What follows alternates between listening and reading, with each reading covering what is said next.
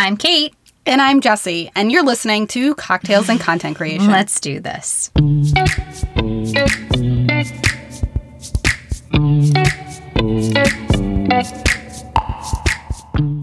The sales sequence is bum, bum, bum, what sells?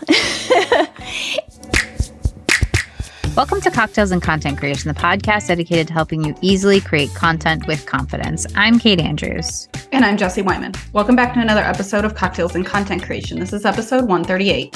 If you're enjoying the podcast, why not leave us a review on Apple Podcasts or wherever you listen in? We would love to know what you think.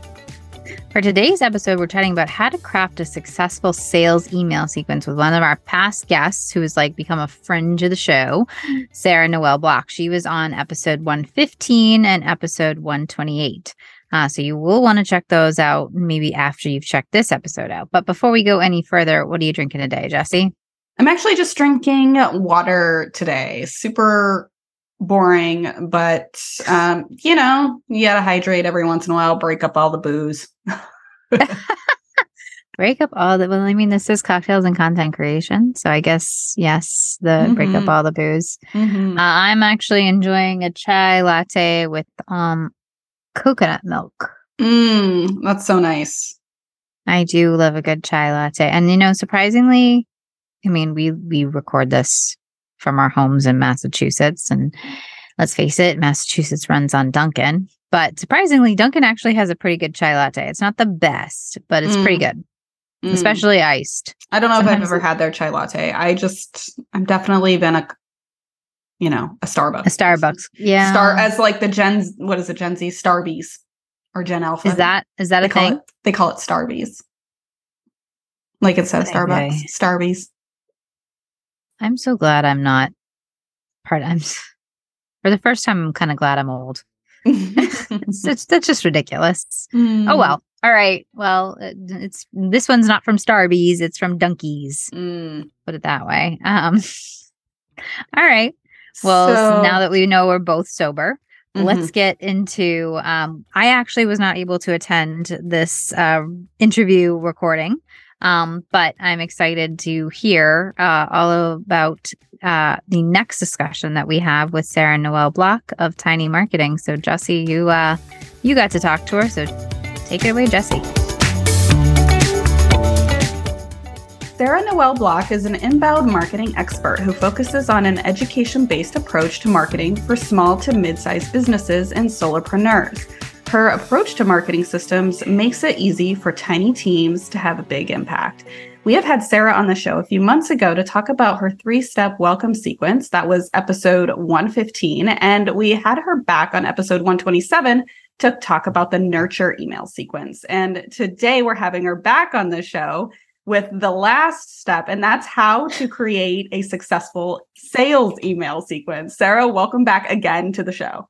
Boom. So much email. Thanks for having me. I know. I don't know if I ever thought as an entrepreneur that I would talk so much about email. We love our email. That's where the sales happen. I know. Exactly. Well, since you are now a veteran of the show, we must start off the show with, what are you drinking today? What am I drinking? I am drinking a big fat cup of coffee. Don't worry. That's all good. It's all good. We must start the day with the coffee before we dive into all the emails where all the action happens. Right? Yeah. So we'll toss some Baileys in there for the point of this. Ooh, oh my gosh, that sounds so good.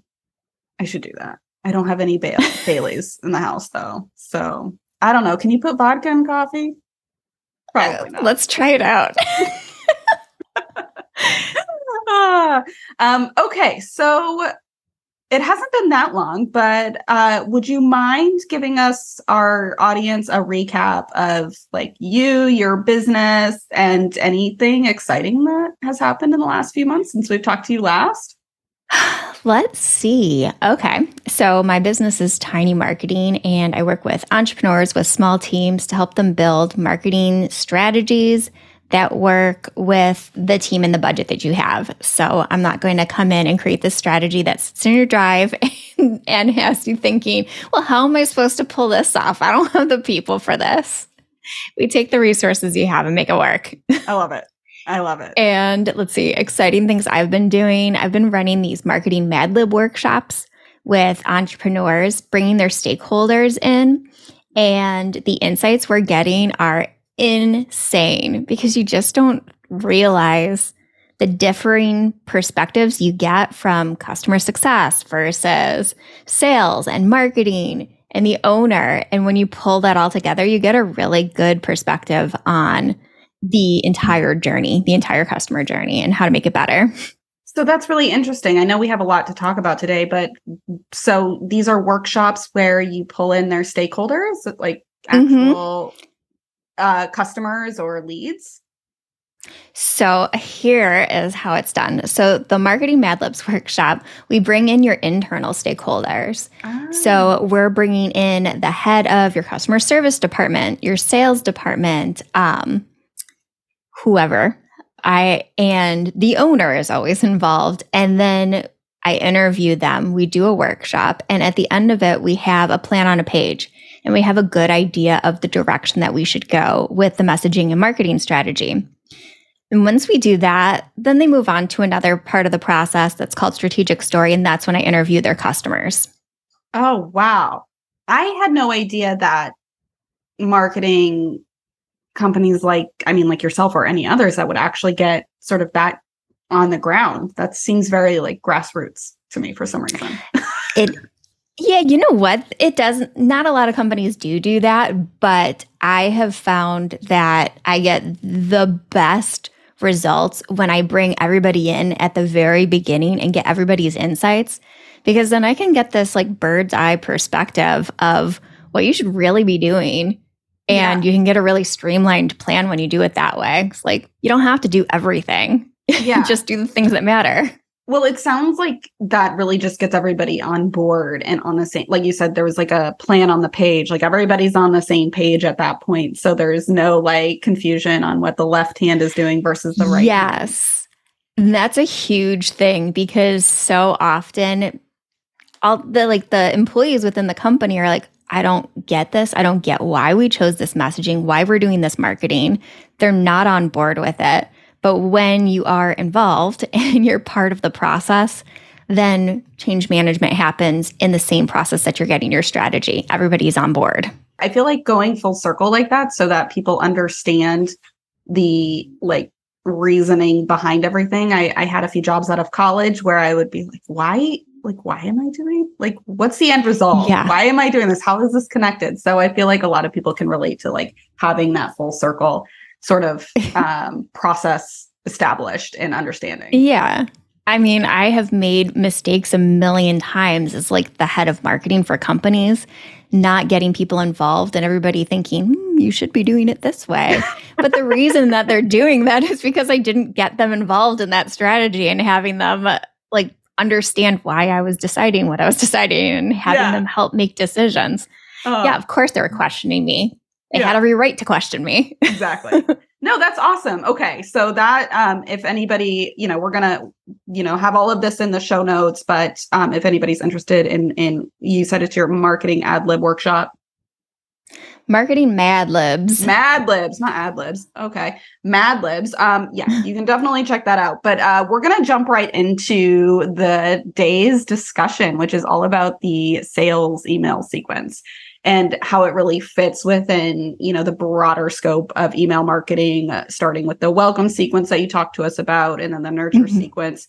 So, and now it's like the big, what do they call it? The big ending, the big surprise. Fireworks. Yeah, exactly. So why, I guess, can you tell us in your own words what the sales sequence is? And, it sounds obvious, but why it's so important for a business to have? Yeah. So the sales sequence is what sells. And spoiler alert, right? Yeah. I have two different ways that I really suggest that people do it. And that would be one in like a tight sequence. And that would come right after a lead magnet or maybe a fit call. And then another one would be an evergreen which would be more spread out, and it's over like the entire year. And that is so people don't forget that, you do a thing that you get paid for, because oftentimes people go on an email list and they're learning from you and it's great. But in the end, they kind of forget that you also have like a thing that you do to get paid for. So it reminds them of that. And the goal of your sales sequence is to overcome any objections that they might have. So maybe, let's be realistic. If people sign up for your lead magnet, it does not mean that they are ready to buy. But it does mean that they have recognized that they have a problem that they need a solution for. And that's the reason they chose to download your lead magnet. And your job is to overcome any objections that they might have in working with you and shortlisting you. So when it is time for them to buy and make that move, they think about you. And you've already said, oh, well, that problem that you thought you were having, that's not happening.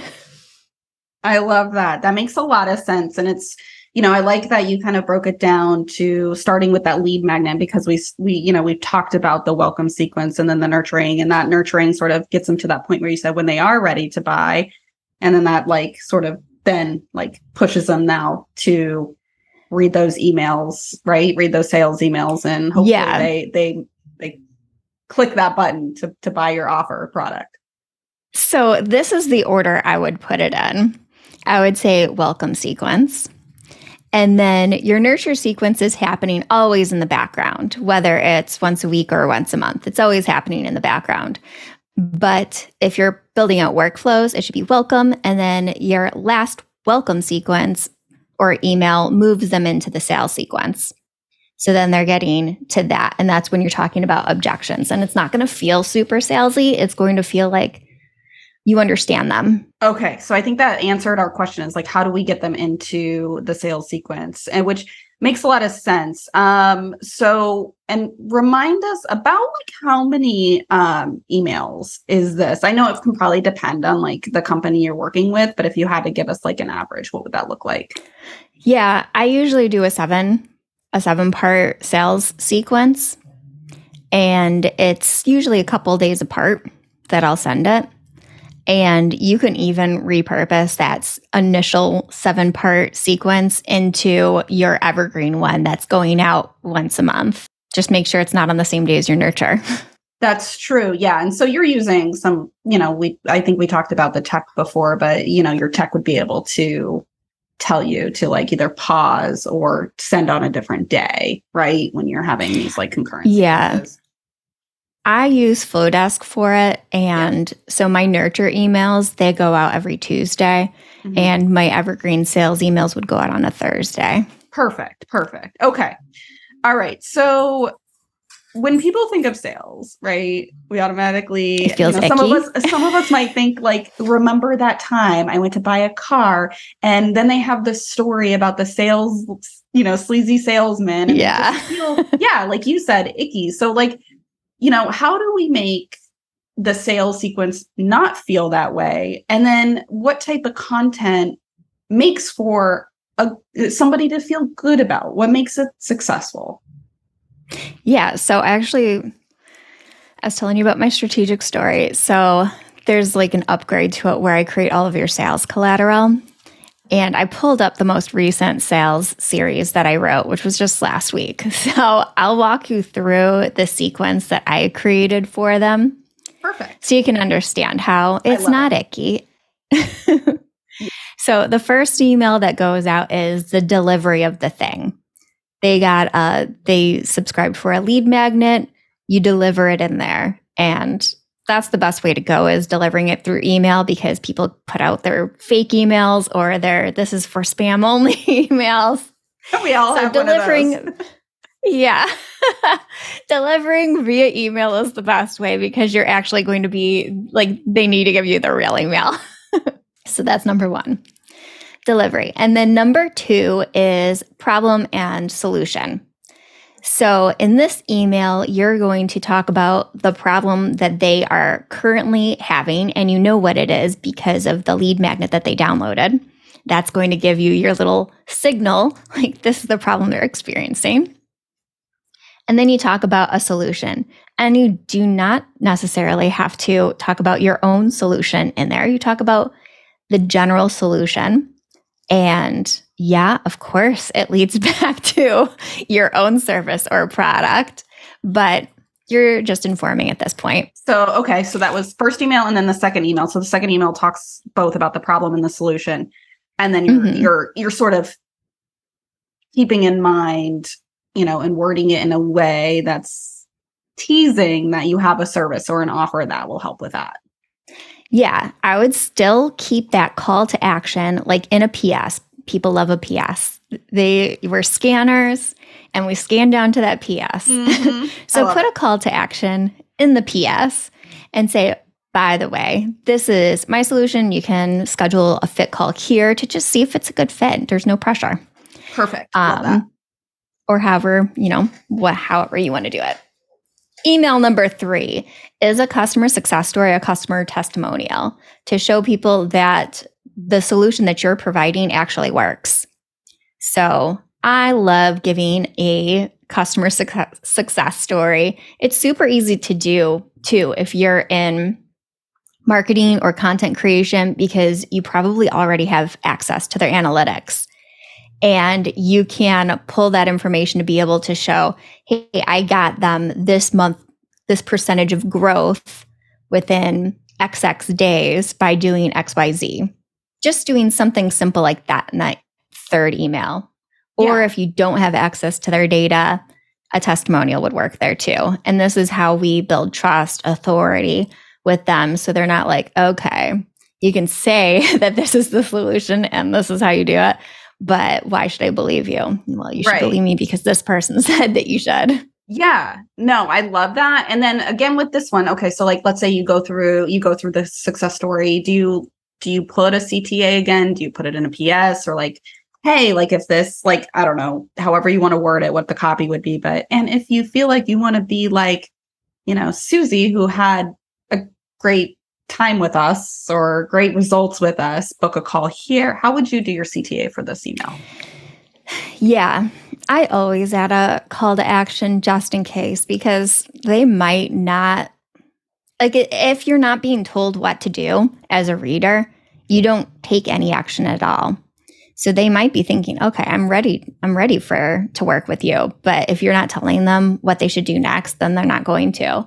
So there's a couple ways you could do it. You could do it exactly the way you did it. I would respond to that. You can ask them to reply to the email. If it goes straight to your inbox, it's an intimate way of doing it. And you can start having that conversation that way. I like to do that. Reply to this email and you're going to get me. You can ask me any questions that you have about this. And then you can also just add your discovery call or your fit call link in there. That's okay. That sounds awesome. I wanted to ask, actually, I had a question that popped into my head about this email as well. In some situations, would you recommend, because I could see someone wanting to tell like a customer success story, but maybe they also have like a case study on their website also that maybe goes into further depth. Maybe like they just feel like the email is going to get too long. Would you recommend them like also like read more about the story here and getting them to your website? Or is it smart just to keep them in the email and then have a very clear call to action in the email? No, I think if it's a pretty good success story, sending them over to the full case study makes sense. Okay. I have found that direct links rather than buttons work well for this. So you can give them a little teaser of what to expect in that case study and then continue reading it here and just link to it within that paragraph. Yeah, I like to test different formats for emails and teasing emails work really well for click-through rates. Just like not giving an answer, but teasing it out throughout, giving them the hook and then the tease. And then this is where you find the solution. You get a way higher click-through rate. And actually thinking about teasing, I've done this in the past, and tell me if you know if it works or not, because you said you do test things. Like sometimes if I am like having a very strategic, like sequence of emails. Sometimes I'll say, and stay tuned for my next email where I share X, Y, and Z. Do you leverage any of that language in the sales sequence at all? I haven't, but I'm not mad at that. Huh. Okay. Cool. Yeah. I have read through other templates that had similar things where you're teasing out what's next. Yeah. I haven't done that in a sales sequence, but I like it. Okay. I have used it in like webinar sequences where I'm telling them what to expect from the next email. If I'm teasing out what I'll be sharing, or if there's going to be a bonus that I give away if you come live, things like that. Okay, cool. Okay, so that was email 3, right? So yes. What comes after that? Overcoming objections. So that is email 4. And this is where you want to start brainstorming. And this is the same kind of thing that you want to do when you're writing a sales page too. Brainstorm everything that your potential customer might say no to, like when it comes to your offer. So what are some things that they're going to push back from and say, like in their mind, they might be thinking, well, this doesn't solve this problem. I'm just going to move on to the next one. Anything like that, any objections that they might have, write them all down and overcome them in this email. So for this particular one, I was writing a sales sequence for a fiber internet company, actually. So sexy, right? Yes, it's so sexy. And they are trying to connect with property management companies. But they have very specific objections, like, is this installation of fiber instead of using cable, is it going to be really intrusive to our customers or like our community? Are they going to be pissed off that there's going to be construction going on? Will it ruin the aesthetics of the building? Things like that. So when you're writing this email, write down all of the things that people are going to be like, no, I don't want to deal with this. So you can say, well, actually, blah, blah, blah. These are the ways that you can overcome it. These are the reasons that this shouldn't be a problem. Yeah. Okay. So I'm just thinking in some industries, I could imagine the list could be quite long, right? Like you might have like, you might have been in business for, a decade or more. And over time, you've really gained insights from your customers and what those objections are. So I imagine you don't want to list all of them if there's like a bazillion. Do you have like a set number of objections you would recommend sticking to? Do you just pick a couple of like the really common ones to sort of appeal to the masses? So here's what I do. And this isn't in the email. I usually just do high level, most common, like 3 to 4. Now on my sales page, I still like in that section, I do 3 to 4. And, but any that are extra that I do see, I put in a frequently asked questions section at the bottom of the sales page so I can address everything. That's where my mind was going. That's really great. I like that you mentioned that. I wasn't thinking that you could add more, but I was like, as you were talking, I was like, oh, you could probably just put all of them in like an FAQ. Yeah. You can definitely do that. It's an accordion. It's not obtrusive. It's fine. I love it. And then I had another question about, how do you actually write these? Like because like an FAQ is very like, here's the question, the accordion, here's the answer. Like, do you write it like that in the email, or are you actually finessing it into some great storytelling copy? Yeah, I'm finessing it. So if it's only a few and I can do it in more of a narrative, a story, I like that. But I also like emails. Usually there's a lot of them and I'm trying to get 3 to 4 and there's not an easy story to tell. Mm-hmm. So I'll tell a little story and then I'll bullet all of the objections that they might have, and only the top ones, like 3 or 4. And then I'll give a statement of why this is wrong, the wrong way to think. And then I will have the 3 to 4 bullets overcoming those objections underneath that. And that's the format I'll use for an email. Okay. I like that. I feel like that kind of breaks it up visually too, to make it easier for people to kind of like find the point. Yeah. Scannable. Yeah. Easy. Cool. And then again, a CTA in here. Is it a PS or a mix of both? In this particular one, I did a PS CTA. Like if you're ready to get started, click here and then the link to schedule the fit call. Okay, cool. All right. So we've got email 1, which is the delivery, email 2, the problem and solution.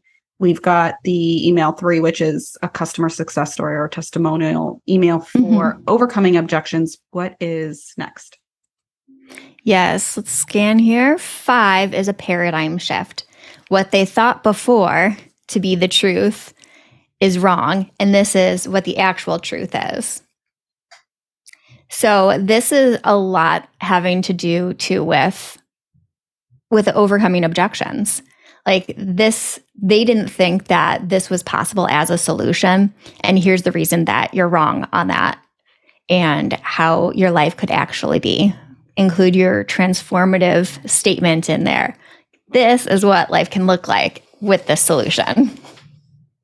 Okay, so I know you're actually pulling a real life example. So with this particular client, I'm curious because it's like, you don't think that like fiber optic is like life changing. So I'm curious, like what, if you're willing to share from this specific example, what that paradigm shift was. Yeah. So the paradigm shift is that like cable internet is good enough, and I have contracts with AT&T, Spectrum, or Cox. I have a contract with them, and I can't have a contract with anyone else. The truth is, because those are cable, their exclusive contracts do not apply to fiber internet. So you can have a contract with fiber internet, and it is not the same because you can increase your rental values by 8% every month. You can increase your retention by 4%. And we made it really monetary. Like these are the ways that you can increase your actual profit margins by adding fiber to your building. That is so good. I'm like, that's, I had no idea. That's really, it's a paradigm shift now, isn't it? Okay. Yeah. I love that. And I love that it's like such an unsexy business and that you've come up with this great way to say, yes, you really do want it. You do. And this is why. Yeah. You thought you didn't need it, but in fact, it actually is really beneficial for you to have it. Yeah. Along with this, we created a calculator so they could see exactly how much money they can make every year from having fiber versus cable. You guys created that? Yeah. Wow. That's going above and beyond. I love it. Okay. And so you're sharing this information with them. And then again, I'm assuming some form of a CTA still. Yes. On this one, we did a button to schedule a call because why wouldn't you after seeing all that money you're going to make? I know, right? Seriously, like, oh, all right. Now I'm interested. Let's talk money, right? And then, and again, these emails are a couple days apart happening, right? Yeah. I usually do them about 2 days apart. Okay, cool. All right. So email 5. So we're on to email 6. Yes. Email 6 is the actual sales email.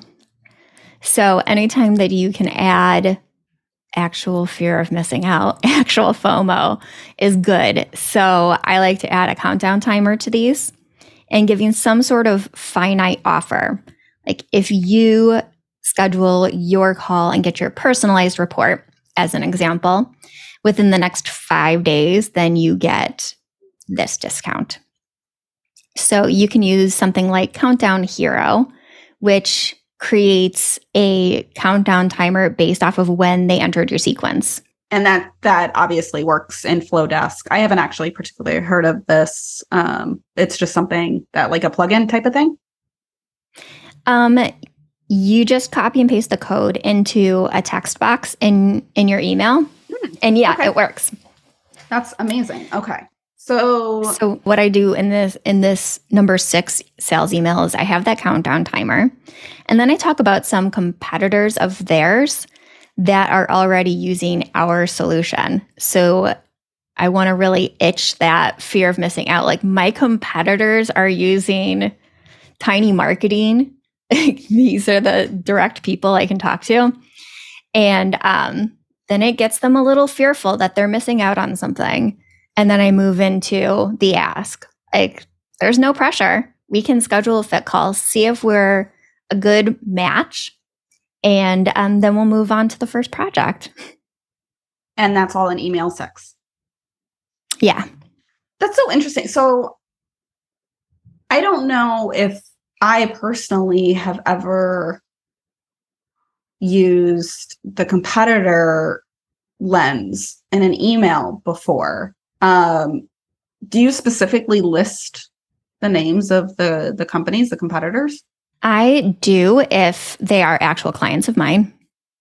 Okay. Interesting. So in this fiber email that I was referring to, I use buildings that are competitors of theirs. They're in the same region and their tenants would be attracted to them. So I named buildings that we're already in. Yeah. No, that's really interesting. Okay. My mind is like, how would I translate this to, but anyways, yes, I think that's fantastic and really adds to that FOMO, because we all get FOMO. Yeah. And having that finite, time sensitive offer available. And I mean, you should, if you need to actually sell within a certain time, have an actual limited offer that you can give them. I do agree with that as well. I think people naturally, and here in, Massachusetts, we had tax-free weekend this last weekend. Like, how many people look forward to just tax-free weekend? And it's like, I would. Wish I was in Boston. But what's hilarious is that if you just drive, it's not far from me, but drive into New Hampshire, they don't have sales tax all year long. So it's like, but because no fun, there's not as much FOMO. Like, you got to do it now in Massachusetts to get tax free. So I think adding that time frame, but at the same time, and this may, jump into the whole salesy. How do you do it without feeling like, the whole like sales pressure tactic thing? And is it just that you have the countdown timer and that's like enough? You don't have to be like overly pushy about it. But how do you, because have you had the countdown timer in any of the other emails? No, this is the first one, because this is the only one we're giving them an offer in. Okay. And then we'll do one more after that. That will just be a continuation of that other timer when there's like 24 hours left. Okay. All right. So that's not too bad. It's not like it's like in your face, all these 7 emails. It's just, we've already we're not even Hopefully selling. We've already convinced you that like you need us anyways. And by the way, if you do it by the next 5 days, then it's just a bonus for you. Yeah. You get it could be something like that. Like, you get a special bonus if you schedule your fit call in the next 5 days, or it could be that you're doing a VIP day when you don't normally do VIP days, and they can take that offer. Something like that. Awesome. For this one, it was, we'll give you a personalized report with the exact amount of profit that you can make for your building. I love that. That sounds like a pretty enticing offer, because everybody likes things that are actually personalized these days. Yeah. Custom is great. So you quickly mentioned in like the next email, you will have the countdown. So I'm assuming this is the 7th and final email in the email sequence? Yes. All right. This one I named the last chance email.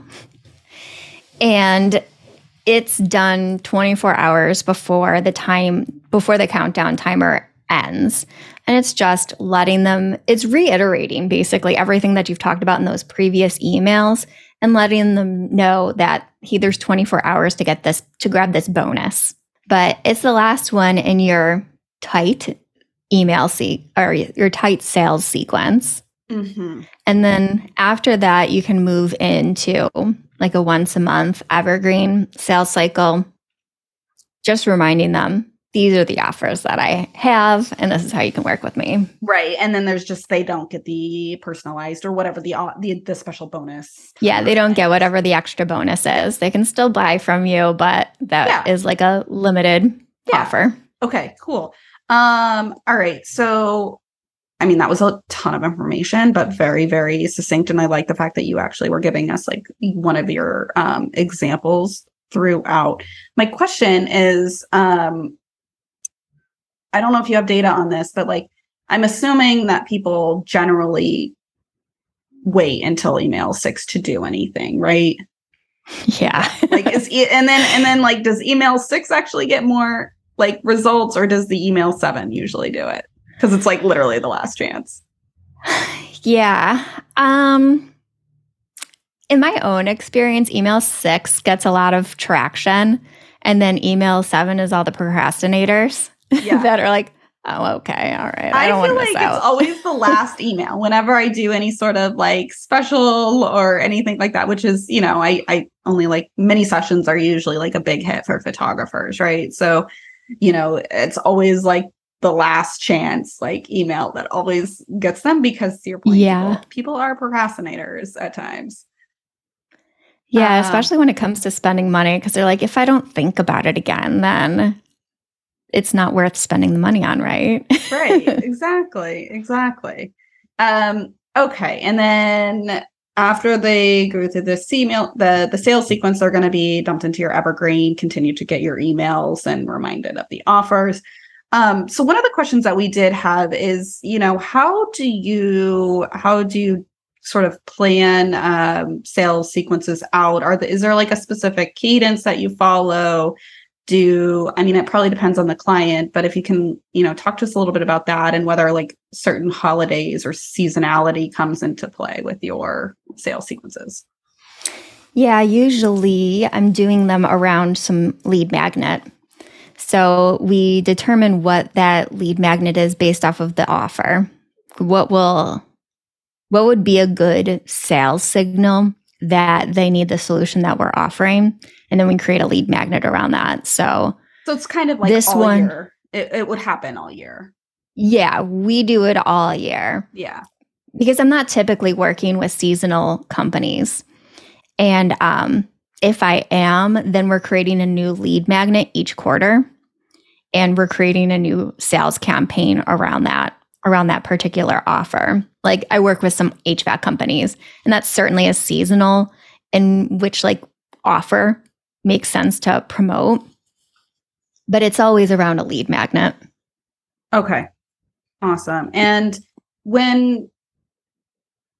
if a business were to think about, setting this up, what's how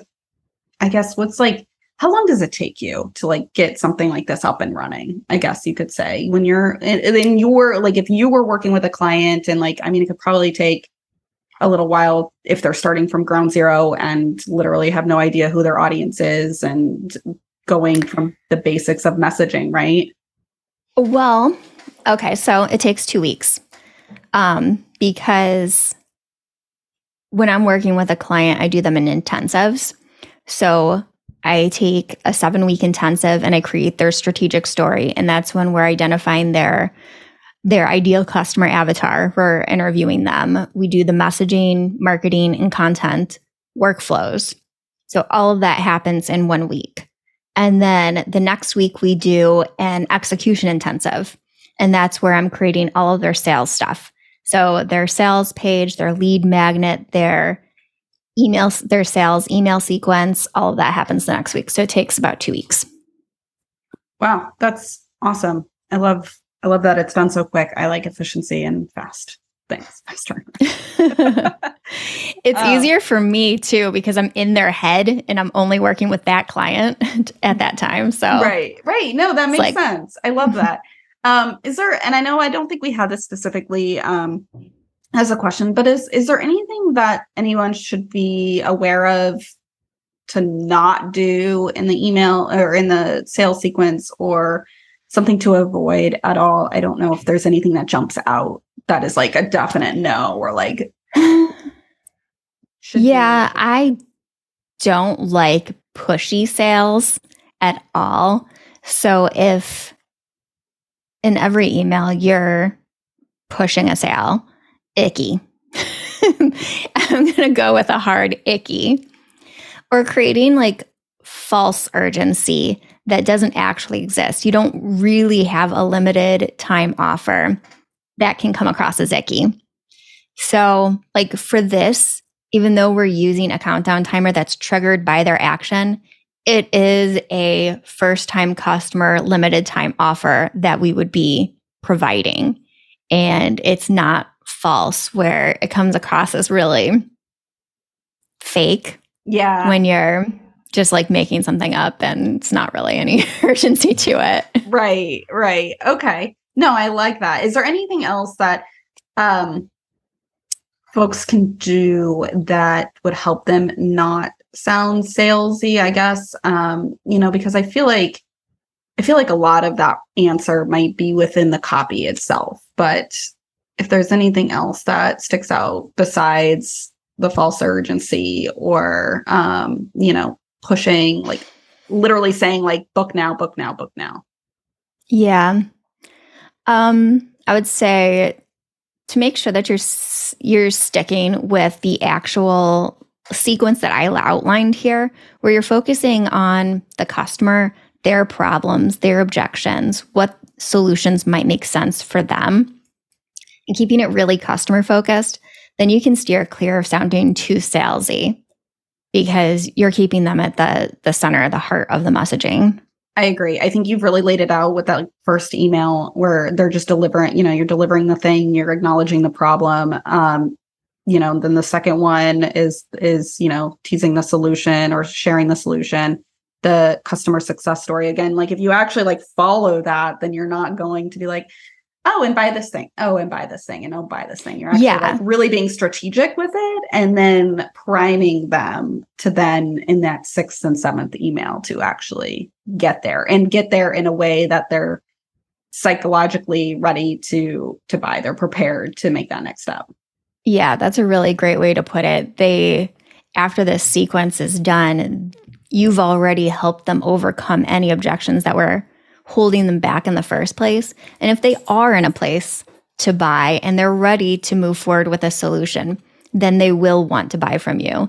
And if they are still in that phase where I'm still toying and figuring out what solution is really right for me, then you're still going to be top of mind for them. And you've already helped them get further through that sales cycle. Right. And even if they're not ready to buy, it may actually be beneficial for them to continue to learn from you, because I feel like sometimes, we all have our client avatar, and it may not be best to actually have clients invest at a certain time when they're not ready either. Yeah. Then the relationship ends up really disjointed because they feel maybe a little duped and the relationship isn't easy, Right. When things are just right, it flows. Right. And it doesn't feel that way when people feel like they're forced to buy. Well, this has been a great conversation, and I love I'm just obsessed with your example of those fiber optic, because it's like so not sexy, but you made it sound amazing. So where can people find you if they want to learn more about you and what your offers are and how they can maybe be helped by by all your amazing wordsmithing with unsexy businesses and amazing. I'm so good with unsexy. I love it. You can find me at sarahnoelblock.com. And I think, don't I have a special URL for you? I believe you do. We can link that up in the show notes for sure. Yeah, I can't remember what the exact URL is, but we'll have it in the show notes. I'll send it to you after if we can find it. Yes. But yeah, that gives you 100% off coupon for a customer avatar, to create your own customer avatar. Amazing. This has been fantastic. I am so glad. I'm sure we will have you back at some point. Because I think you're just a wealth of knowledge when it comes to email marketing and just really digging into some of these nuances that people get so hung up on, but it really doesn't have to be so difficult. So thank you so much for breaking it down so succinctly. And again, we'll link up everything in the show notes for our audience, and we hope to have you back on the show sometime. Thank you for having me. So as I said, I didn't get to attend this recording, and I absolutely love it when we get to talk to Sarah Noel. So I was kind of bummed that I didn't get to do this. But what are your takeaways, Jessie, from, when you talked with her about the sales email sequence? So the discussion was fantastic, as always, with Sarah. And I loved that she actually shared one of her latest sales sequences for one of her clients. She used a lot of the examples from that. But one of the things that I thought was really great is she broke down the 7 emails. So she uses 7 emails in her sales sequence into exactly like what they cover. And one of those emails was the paradigm shift, which, I've heard of before, but I really like the way she actually gave us an example from her particular client, which was a fiber optic company where they install fiber optic cable and to, replace cable lines. And so, for example, one of the, to describe what a paradigm shift is, overcoming this truth that you believe to be true, but it's not actually true. And in fact, this is the truth, and help you get through overcoming an objection. So for example, you may believe that cable internet is fine and it's great. And a lot of her clients, let me preface this, are like, the properties, maybe like a development of some sort. So she's speaking to this property company that might say, well, cable is fine for our users. It's good enough. And plus we have a contract with cable. We can't do an agreement with fiber optic. And in fact, she said, you actually can have both. And in fact, if you brought in fiber optic, you can actually increase your rents by a certain percentage, and there's a financial benefit for it. So it's having that, busting those myths and clarifying it in a way that's, shows a benefit to them. And if you can, show a financial benefit. So that was just one of the examples she gave. She gave so many good examples, and she gave some really great tips on how to avoid sounding salesy, because I know that that's a big thing that we talk about on the show. And one of the things that she did say is to avoid, I guess, sounding too salesy. And one of the things she does is has a countdown timer on her final pitch emails, the email 6 and 7.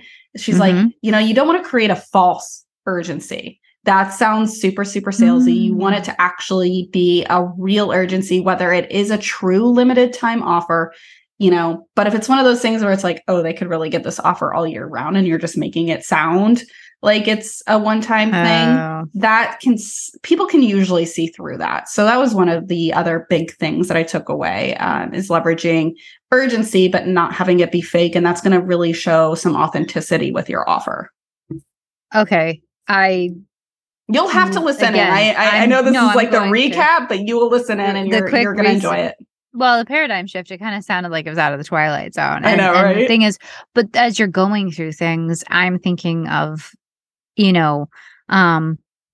examples of that, I know she gave examples from some of her clients, but I'm thinking of just some people that I get their emails that they kind of drop those kinds of emails, like Jenna Kutcher does things like that. And Gwen Lane, and there's somebody else I can't think of right now, but the oh my goodness, she wrote a book and I can't remember what it anyways, but I get their emails, and after you talking about it, I'm like, oh, I totally know what you're talking about, because I've seen it in action and it is totally useful. So right.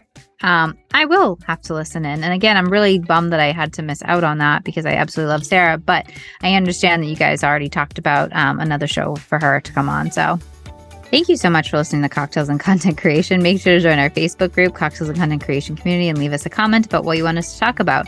You can follow us on Instagram at Cocktails and Content Creation. For now, I'm Kate Andrews, and you can follow me on Instagram at Fashionably Kate & Co.